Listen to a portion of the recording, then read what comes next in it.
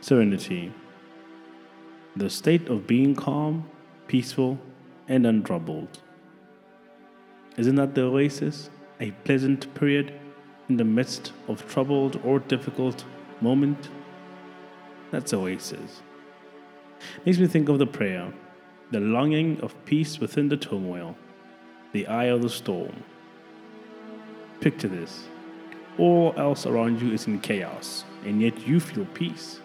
It exists within you, for the Creator gave you the ability to not conform to the ways of this world, to be emancipated by the renewing of your mind. Think about it. The prayer goes, God, grant me the serenity to accept the things I cannot change, the courage to change the things I can, and the wisdom to know the difference. What we know unequivocally, true to the nature of itself, truth, sought, and seek you shall find. It says, knock and the door shall be opened unto you. Serenity is the prize. Seeking is the mission. It is the proverbial journey of 1,000 miles, taken by the first step. Discipline. Self-discipline needs to be applied. For the journey to be successful, daily application with a goal in mind. There's no limit, there's no failures, only setbacks. So you can redo, but this time, better. If serenity is the heart, then discipline is the soul.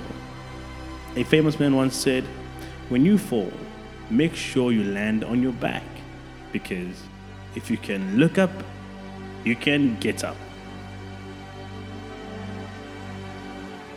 Serenity, the state of being calm, peaceful, and untroubled. Fortify your mind. Let not this world overtake you. Believe in the possibilities of tomorrow.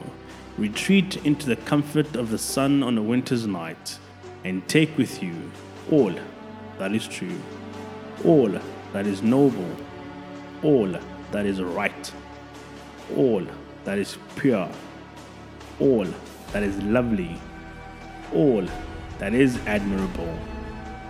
That is all that is excellent and praiseworthy.